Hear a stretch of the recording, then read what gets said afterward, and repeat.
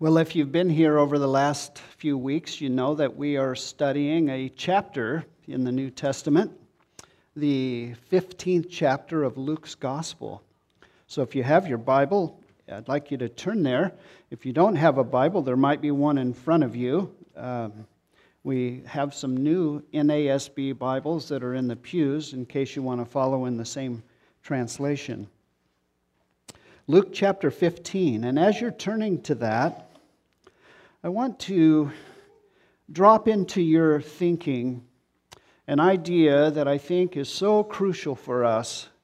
It's always been crucial for Christians to understand and get a hold of, especially as it relates to the world around us, to the ongoing cultural, social trends around us, and to man's general attitude toward God, toward the Bible, and towards the truth of the gospel. And so while you're there, don't move from where you're there in Luke chapter 15, but I want to give this idea to you to ponder. And it's this idea, really.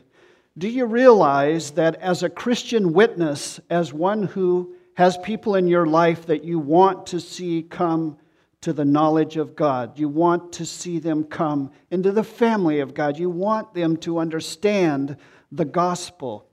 And there is a trend going on nowadays, and it's become a little bit more militant in the last few decades. There's a kind of atheism that's now out there that's almost militant, with such leaders as Richard Dawkins, and I could name a handful, and they are almost militant in their obsession with denying the existence of God and denying the Scriptures and painting the whole of religion into a very dark corner. But we have a trump card that they don't know about.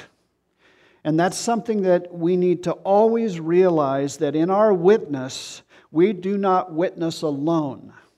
That not only is God the Holy Spirit in our lives promised to come and convict the world of sin, righteousness, and judgment, but on top of that, God has not left man without evidence within him of his reality in the universe as the creator of all things.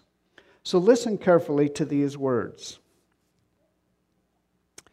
Paul says, "I'm not ashamed of the gospel, for it is the power of God for salvation to everyone who believes, to the Jew first and also to the Greek. For in it, the gospel, the righteousness of God is revealed from faith to faith, as it is written, the righteous shall live by faith." And then he says this, "For the wrath of God is revealed from heaven against all ungodliness and unrighteousness of men who suppress the truth in unrighteousness. Because that which is known about God is evident within them, for God made it evident to them."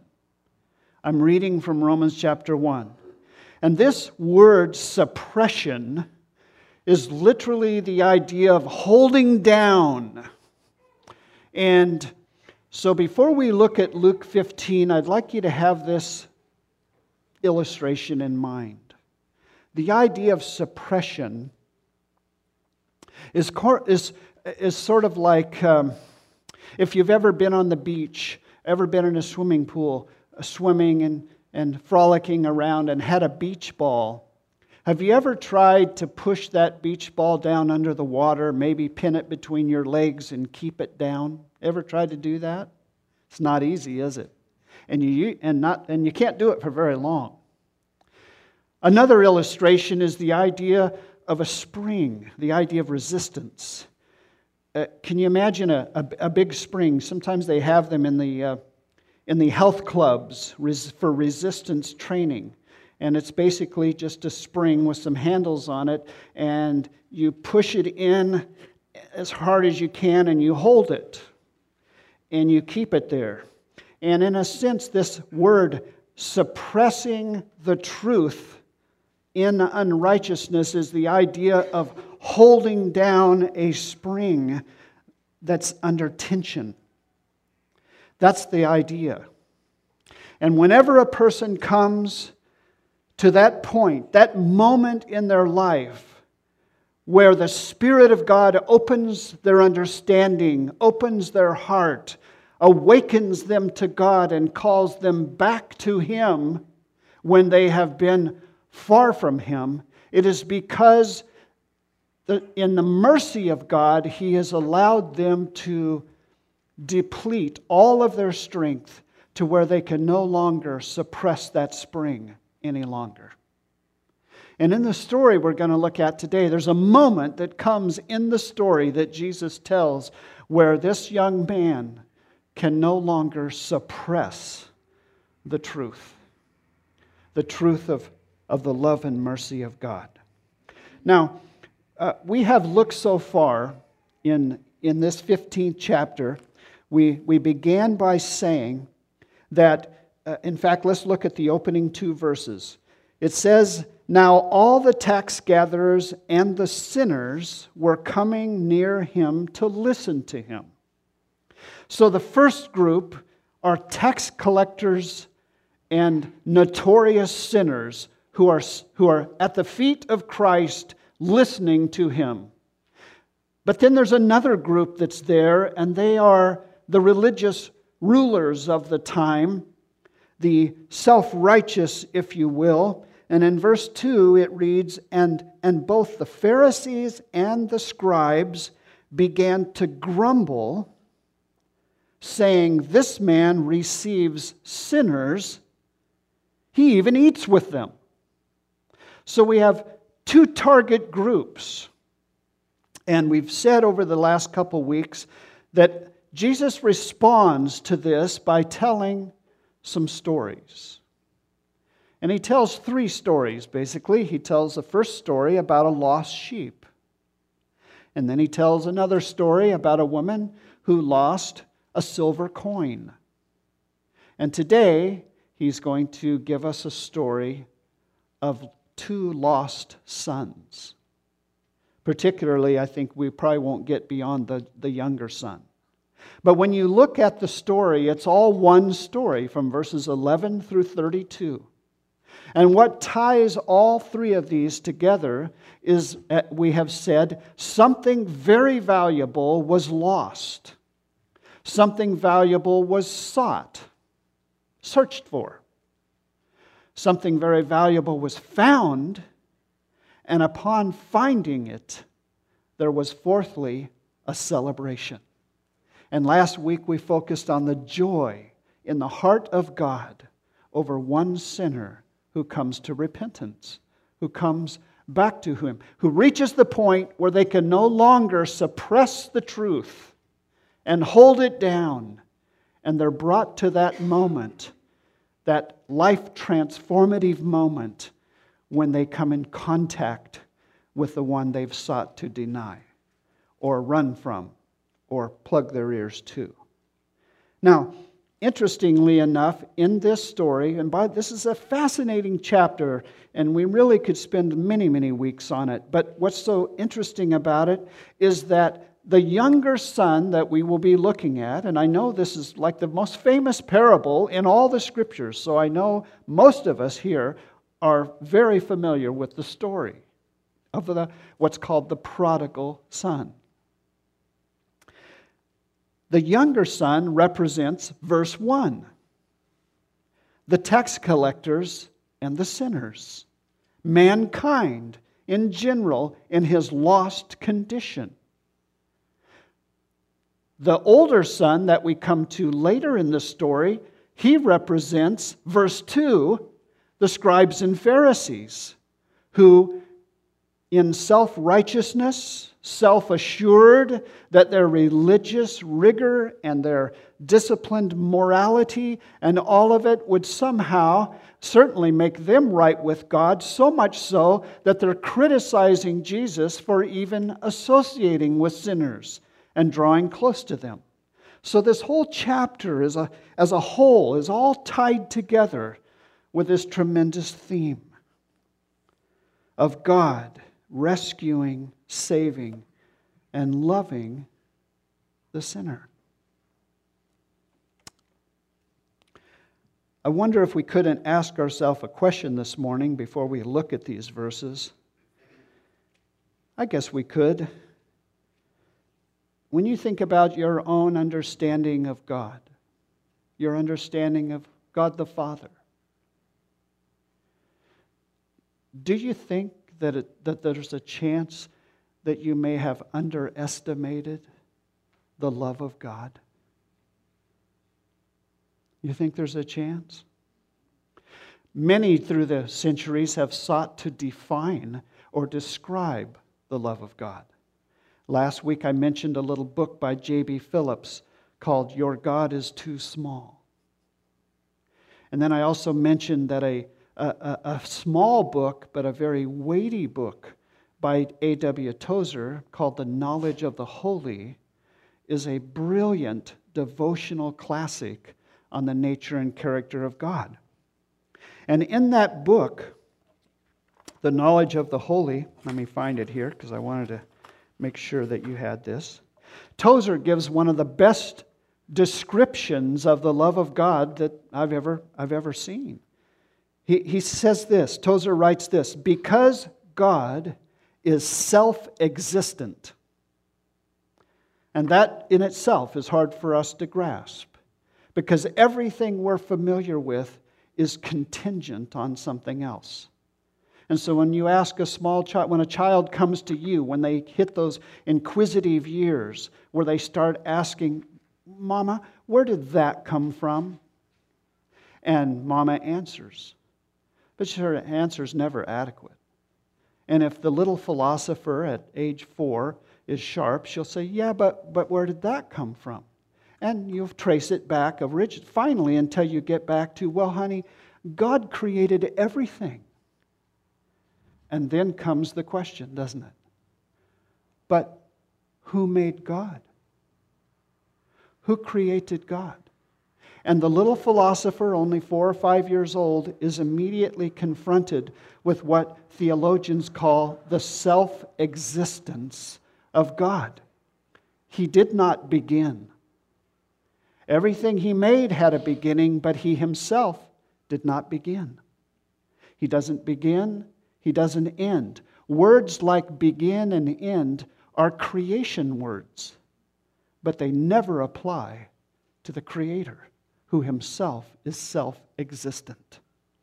So Tozer writes this, because God is self-existent, his love had no beginning. And because he is eternal, his love can have no end. And because he is infinite, his love can have no limit. And because he's holy, he is the quintessence of all spotless purity. His love is as white hot and holy as he is. Because he is immense, his love is an incomprehensibly vast, bottomless, shoreless sea. End of quote. Now, having read that, those kind of words, like the great hymn, "Oh, the deep, deep love of Jesus," vast, unmeasured, boundless, free, rolling as a mighty ocean in its fullness over me. Those kinds of poetic, contemplative words often leave us admiring the language, but at the same time, not very moved. In other words, those thoughts are so big, so spacious, so wondrous, that I can't get a hold of that. And for most of us, that's true. We're not contemplatives. And as they say, about 10% of society are abstract thinkers, leaving the rest of us needing something concrete. And the Lord knew this. And so in the 15th chapter of Luke, He tells stories about the love of God, about the searching pursuit of the love of God after something valuable that's been lost. And he finds what's lost, and he embraces what's lost, and he celebrates over what's been lost because he values it, because his love is so great. So we have the lost sheep, and we have the lost silver coin. But even those are a bit impersonal. When we come to this final story, he brings the love of God down into contact with us in a way that is unmistakable. If you're a parent and have a child, then you immediately can relate to the story. He brings it right down into the dearest, warmest, most valuable relationships that we all have, that of family. And in this story is the story about a father whose heart is broken because of the sinfulness, the hatefulness, the selfishness, the pride, and the wastefulness of his younger son. That's what prodigal means, by the way. It means wasteful or extravagant, to squander. So in verses 11 through 24, because it's so familiar to us all, I've outlined it in a real simple way. There's just 3 movements in the story that I want you to see.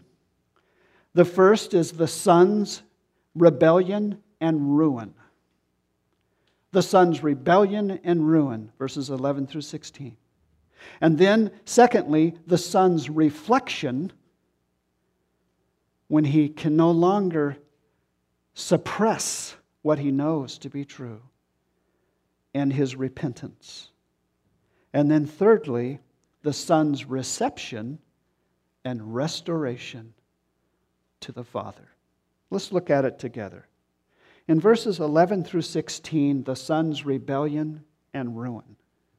Verse 11, Jesus says, "A certain man had 2 sons, and the younger of them said to his father, 'Father, give me the share of the estate that falls to me.' And he divided his wealth between them. And not many days later, the younger son gathered everything together and went on a journey into a distant country. And there he squandered," there's the word, "he squandered his estate with loose living. Now, when he had spent everything, a severe famine occurred in that land, that country, and he began to be in need. And he went and attached himself to one of the citizens of that country, and he sent him into his fields to feed swine. And he was longing to fill his stomach with the pods that the swine were eating, and no one was giving anything to him." This is almost impossible for us to fully appreciate in a small Jewish village where everyone knows everyone. Having a son break with protocol, break with ages of tradition, break with the Old Testament law regarding inheritance. He broke with everything. And this son demanded of his father his inheritance before the father died. And it's hard for us to grasp what a scandal this would have been at that time.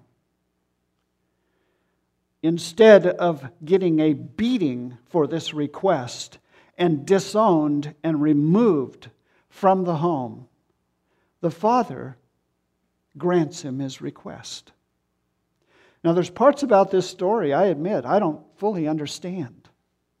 except for the impact and the effect this story would have had on the listeners, because the Lord is telling a story that's just unthinkable. In essence, what this son is really saying is that I am fed up with the restraints of living at home. I've had enough of this. I want freedom. And of course, sin always promises us freedom. It always makes promises of pleasure. It always baits itself in attractive ways that's alluring and drawing and looks like it's just the best thing there could be. And yet sin, we're told in Scripture, the wages and the result and the consequences of continual sin is death. W.H. Griffith Thomas, in his little devotional commentary on this passage, he wrote, "Here are the downward steps that this son took. First, we see his desire. His desire to throw off any restraints and the burden of living under the Father's authority, of doing the work. And he just is fed up with this farm life, this agrarian lifestyle. He was young and full of vim and vigor, and he wanted to get out and be free. His desire led to a demand of his father, and that's kind of the force of it. Father, give me. There's no please. There's no. You get the idea that it was very terse. Give me my share in the inheritance. Then there's division. The father divides up the property. 2/3 to the older son, being the firstborn, and 1/3 to him. And we can't even imagine what that would have involved. It wasn't like going down to the bank and simply writing a check. He had to begin liquidating. He had to sell property. He had to sell livestock. In order to give his son 1/3 of his estate, he would have had to, and it would have been the talk of the village. Everyone would have been aware of what he was doing. And he did it. And he gave it to this son. And then the son departs. And it just says in just a few days. He couldn't wait to get out and be on his own. And then danger. We see the danger. Here he is, out from under all restraints, no accountability to anyone, friends that he can buy with a denarii. And down the spiral goes. From desire to demand, he departs. There's danger. Eventually, destitution. He had gone through his entire inheritance and wasted it. Squandered it is the word used. In riotous living. And then we're told of desertion. Where'd all the friends go?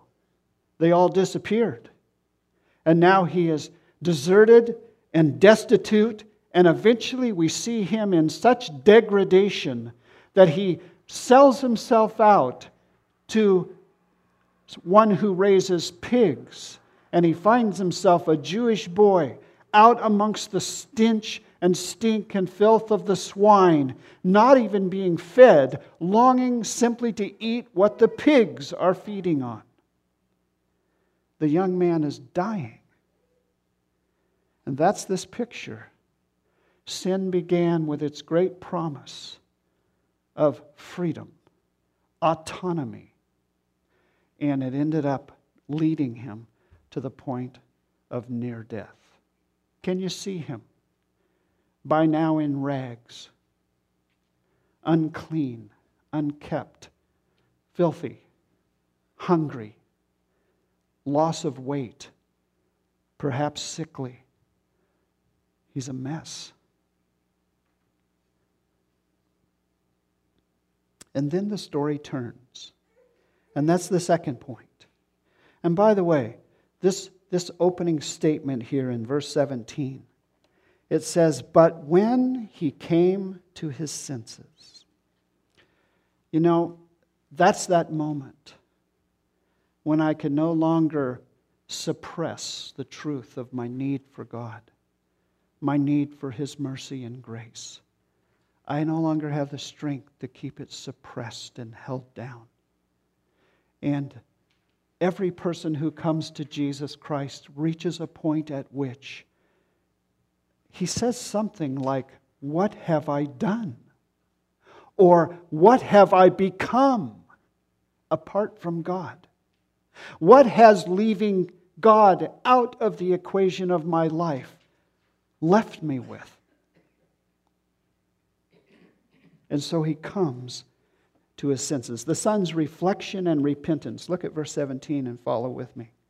"But when he came to his senses, he said, 'How many of my father's hired men have more than enough bread?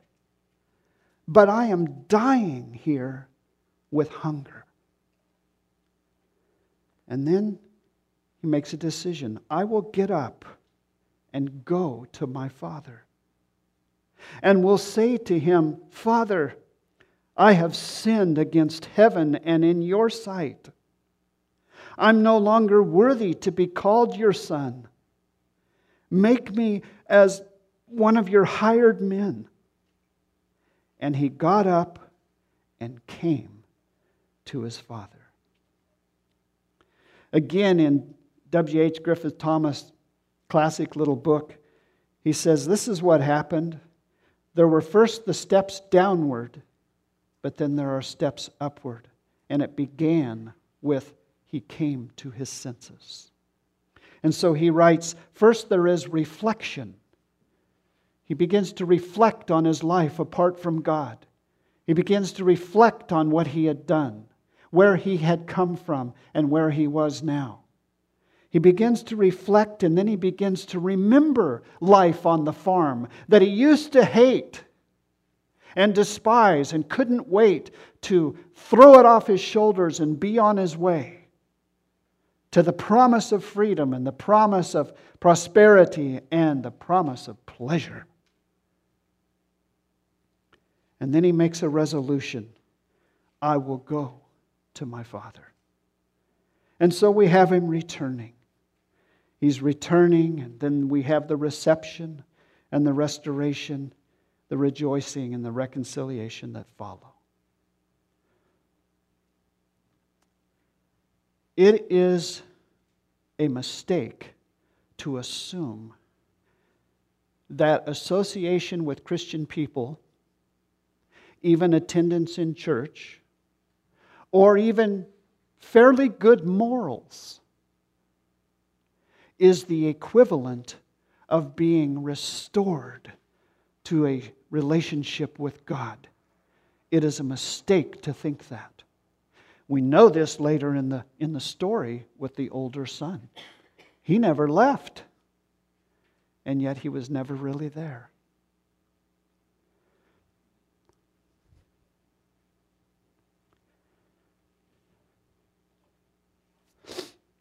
The son's rebellion and ruin, he comes to himself, and then we have his reflection and his repentance. The word metanoia in the New Testament, repentance, means a change of mind that results in a whole new direction in the life. He's repentant. And there's almost some fun in the story because Jesus gives us a little insight. He's rehearsing what he's going to say. And all the way on his journey home, he's thinking through how he's going to put this.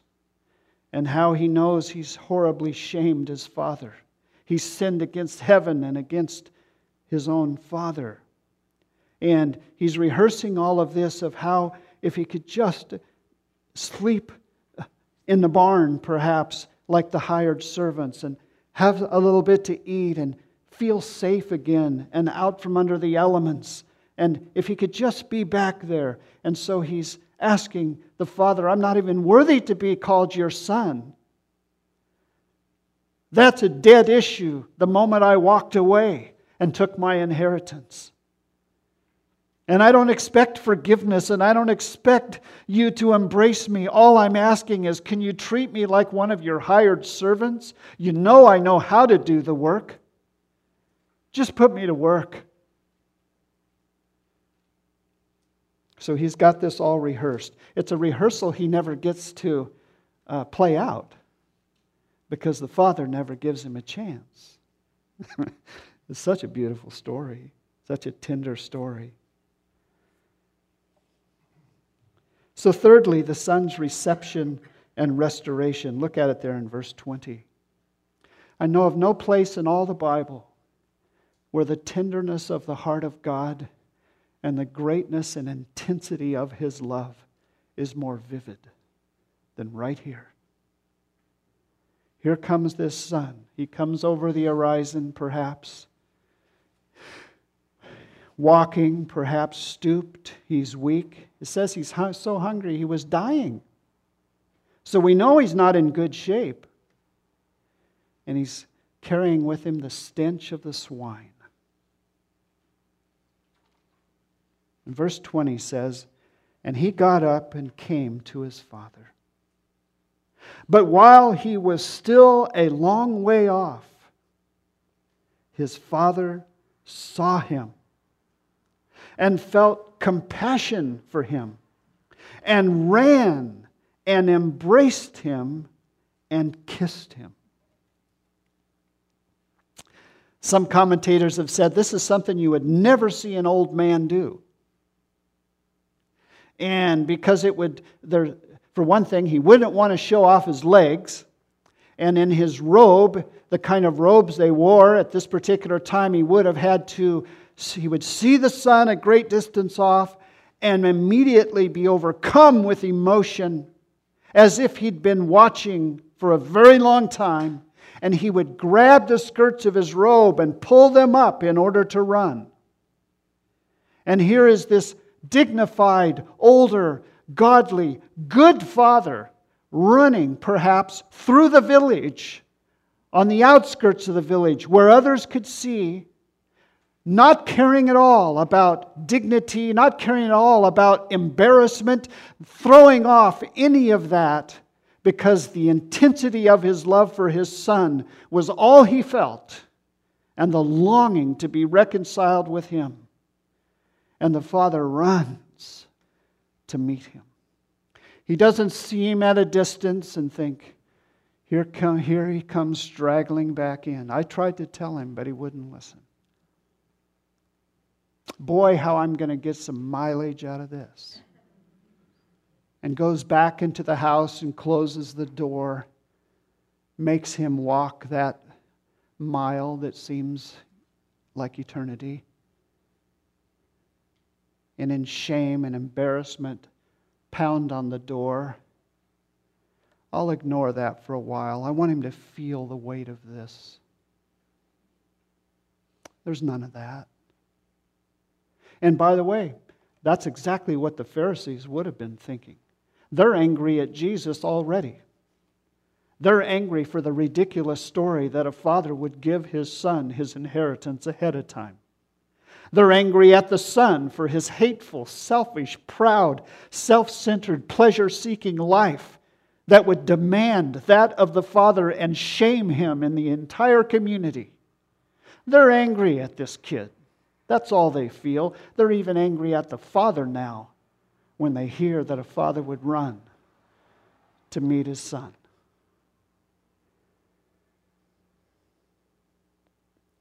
You know, Tozer's right. His definition that God is self-existent and therefore His love has no beginning. He's eternal, it can have no end. He's infinite, it can have no limit. He's holy, His love is pure and holy and true. And He is immense, meaning His love is incomprehensible. It's vast, bottomless, shoreless, beyond our comprehension. But Jesus is telling us a story. And He's bringing the love of God so close to us, there's no escape. He's bringing it right to our hearts. This story of a father who sees his son a great way off and is compelled to jerk up his robes and run to meet this son. And when he comes to him This display of love is overwhelming. He felt compassion for him. He ran, and it says he embraced him.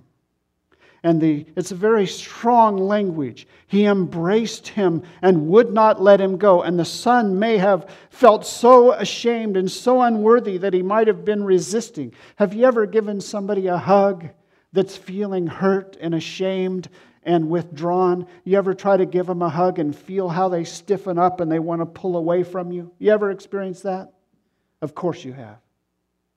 Have you ever been the person wanting to pull away because you're ashamed and you feel unworthy? Of course you have. The Father wasn't having any of it. The word and the idea is he embraced him and would not let go. Until finally the resistance melted under his arms and gave in to the love and grace and mercy of this Father. And it says he kissed him, and it means repeatedly kissed him. Was the Father smelling the pig pen? Was he concerned about the dirt and the filth? Was he concerned about the condition of these ragged clothing? The smell of old urine and sweat? Did he care about any of that? I don't know that he even smelled it. All he had was love. Reconciling, restorative, forgiving love for his repentant son. This is just hard to even fathom. And it says in verse 21, this is the son's attempt. And the son said to him, Father, I have sinned against heaven and in your sight. I am no longer worthy to be called your son.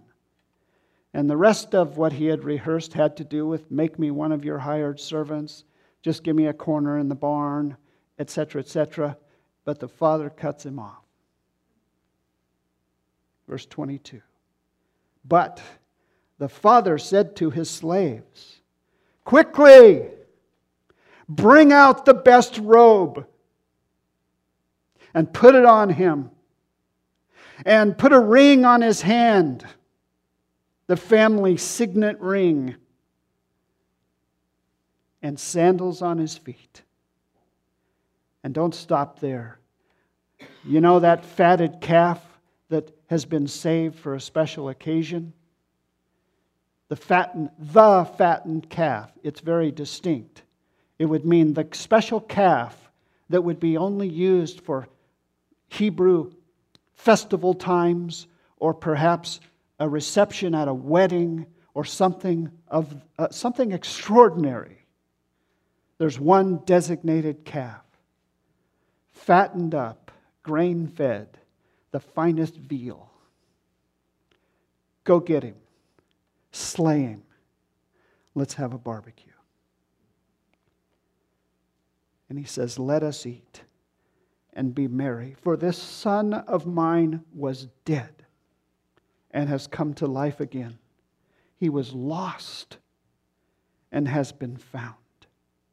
And they began to be merry. Celebration. The gospel we always live with the tension. And it's so interesting to me that in this chapter, both sides of the story are told theologically. I believe with all my heart that a person is saved and drawn into fellowship with Christ by the power of the gospel and by the sovereign grace of God. He is sovereign in grace and salvation. But that's only half of it. Mankind is also responsible to stop suppressing the truth and come to his senses and come back to God And so both divine sovereignty in the first two stories, because the sheep had no participation in being found. Did it? How about the coin? How much credit does the coin get for being found? 0. But this story is a little different. This story says that the son came to his senses and resolved to repent and come back to God. And both divine sovereignty and human responsibility are seen in this chapter. I agree with Charles Haddon Spurgeon, who was asked one time, how do you reconcile divine sovereignty and human responsibility? And he said, classically, friends don't need to be reconciled. And where the two meet, I do not know, and I do not want to know. I will accept God at His word. I live with the tension of not knowing. But I can say to you this morning, if you're not yet a Christian, then you cannot come. You cannot come to Christ unless God is calling you. Jesus said it in John 6. No one comes to the Father no one comes to me unless the Father who sent me draws him. So if in your heart God is drawing you to Christ, then that's His sovereignty. But in the drawing, you must come. You got to come. You got to get up amongst the pigs. You got to get up from the swine of unbelief and denial of God. You've got to put that behind you, and you've got to turn facing the Father and come back to God. Do I understand how that all works? I don't. I just know it does, because I'm here. And some of you are here. Yes? I do want you to notice something, though. And by the way, I believe this too. No matter how hard our culture tries to dismiss God, no matter how far it may go in its depravity, in its confusion, in its denial, the most fundamental denials imaginable, denying whether you can know whether you're a man or a woman, for instance. On and on it goes. But listen to me. No matter how hard the grave diggers dig to bury what they consider a dead God, they're never going to bury Him. They're never going to kill Him, and they're never going to bury Him, because they already tried to do that. And they nailed Him to a cross. And they put Him in a tomb. And He came forth saying, not only can you not really kill me, but you can't entomb me either. The risen, living Christ still speaks to the hearts of people today. And He still calls them back to Himself. So our culture is going to go where it's going to go. And we have a calling to be a voice in the midst of it. To say, we know what you're doing. And holding that spring compressed gets very, very tiring. You heap a few more friends around you that are also spring suppressors. Maybe that gives you a little bit of comfort. But there will come a time when you can't hold it anymore. And it has to come forth. When will that be? I hope it won't be on the other side of the grave. Because then it's too late for you.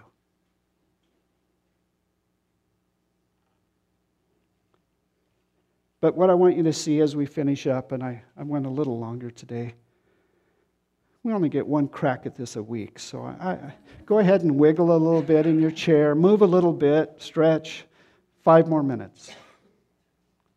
When I thought about the reception that the Son received from the Father in this story, some things came to mind, and that was this. First of all, the Father's reception was not gradual.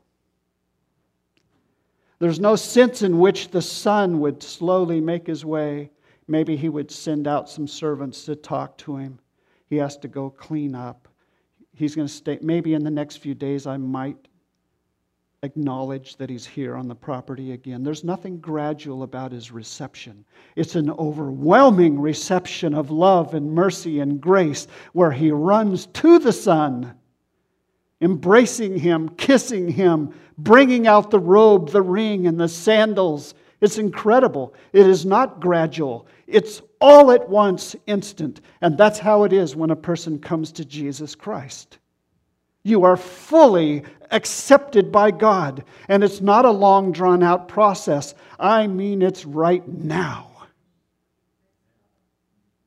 That's the heart of God, reflected in this Father. And not only is it not gradual, it's not partial. We sang a little while ago, and I know we sing these words and we don't even fathom what they mean. What it means to be sons and daughters of God, what it means to be heirs of God and joint heirs with Jesus Christ Himself. All of the riches of God's eternal kingdom are ours the moment we come to repentance and receive Christ and are welcomed into the family of God. And it's not partial. It's not given out piecemeal. All of His sons and daughters are granted righteousness in the sight of God. The perfect righteousness of Jesus Christ. By grace.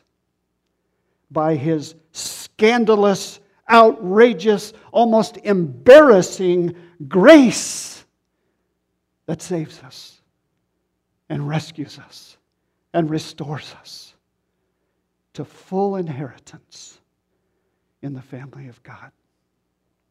Not only is it not gradual and not partial, but amazingly enough, it's not temporary.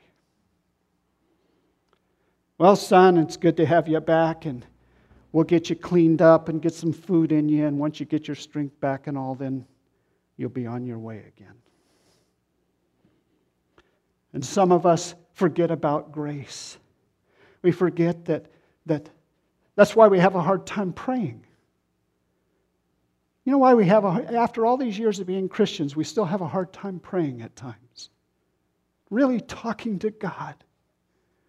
Because we don't feel worthy. Or we feel dry. Or 100 other reasons. Always doing one major blunder. And that major blunder is this: your acceptance at the throne of God to talk to your Father and my acceptance at His throne to talk to Him is always on the grounds of grace. You don't get fit. You don't get in the right posture. You don't get in the right frame of mind. You don't get any of that. In fact, it's so ludicrous that this story really teaches us, if we got to the second part, which we can't, we need to repent of our own righteousness. I want you to take the very best you have to offer to God and then repent of it. Because He's holy. Because He's God. We don't go before Him with this sense of deserving and merit. It's grace. Amazing grace. Scandalous grace that receives a son back like this. And so, not only is it not gradual, it's not a partial reception. The robe, the kiss, the ring, the sandals, the fatted calf. You know what all that was saying? You are fully restored. That's what it was saying. Just like that. How can God be like that? No wonder the Pharisees don't understand Jesus. And why I don't even understand Him half the time. Because He's so good. Good beyond measure. And it's not temporary. Even when we suffer, even when we go through tough things. Dave Borders quoted the other day in prayer, The elders and all of us were meeting for prayer, and we all stand amazed as we watch Dave, who's a constant reminder to us of the goodness and grace of God. Because, as you know, Dave has a very serious kind of cancer.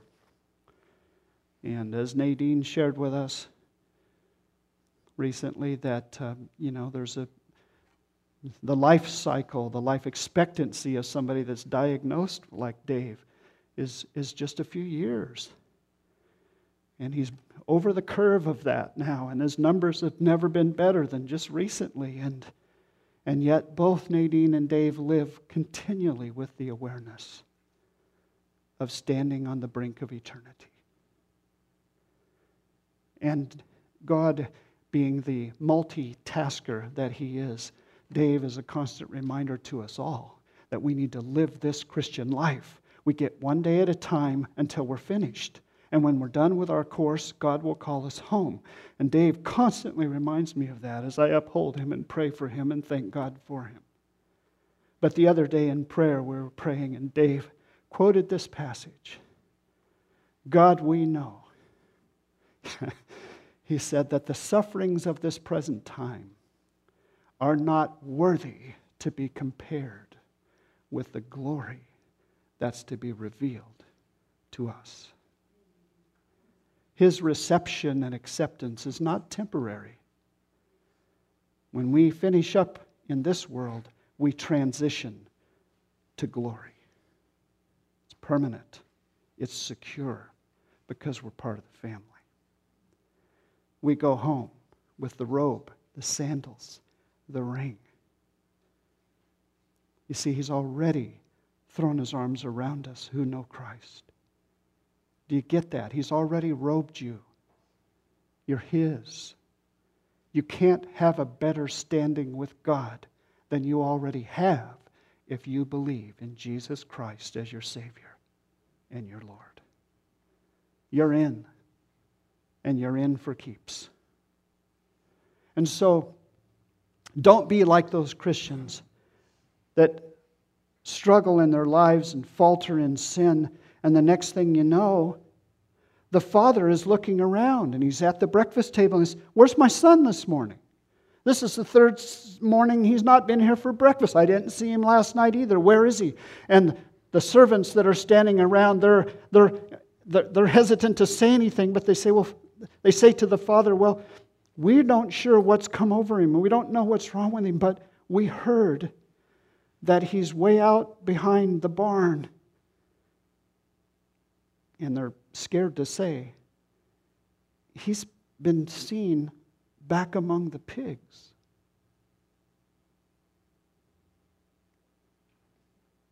Because guilt and shame, he got to thinking about how unworthy he was and that this grace and goodness of God is too great for me. I don't deserve this. I need to take my place where I think I deserve. Some Christians do that. They take off the robe and the ring and the sandals. They're still saved. They belong to Christ if they're born again. But they go dig up their old rags out of the trash that were supposed to be burned, and they put them back on, and they go out there behind the barn, and that's where they're found. Don't do that. Come to God fresh every new day and thank Him for His incredible saving grace that's restored you to the family, to the Father. And the amazing thing about all this story is this. Is there any indication in the story that the Father was all upset about the third of the estate that was liquidated for the son? Was he counting coins? Was he later regretting? Is there any indication in the story that it's about that at all? No. It's about the Father and His love for His Son.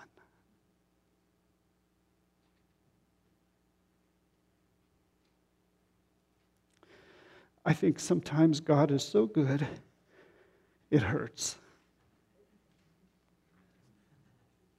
You know what I mean? Let's pray.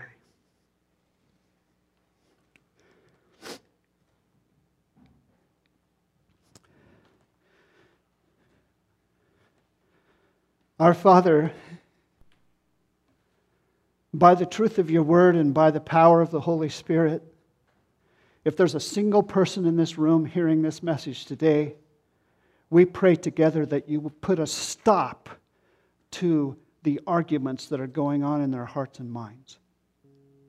That you would hush and still those voices that would say to them that this all sounds too good, and it's certainly too good for me. We pray that you will silence that,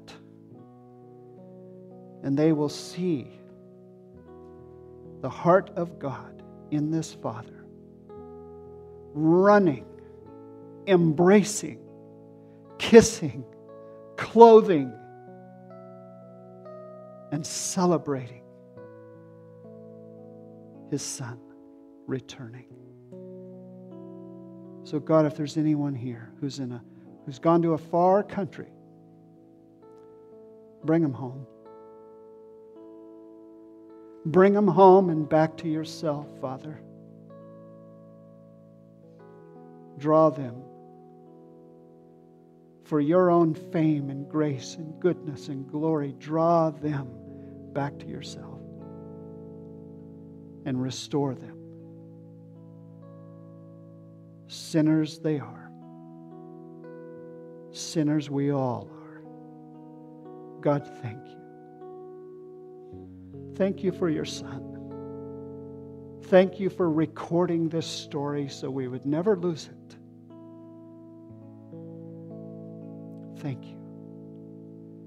In Jesus' name.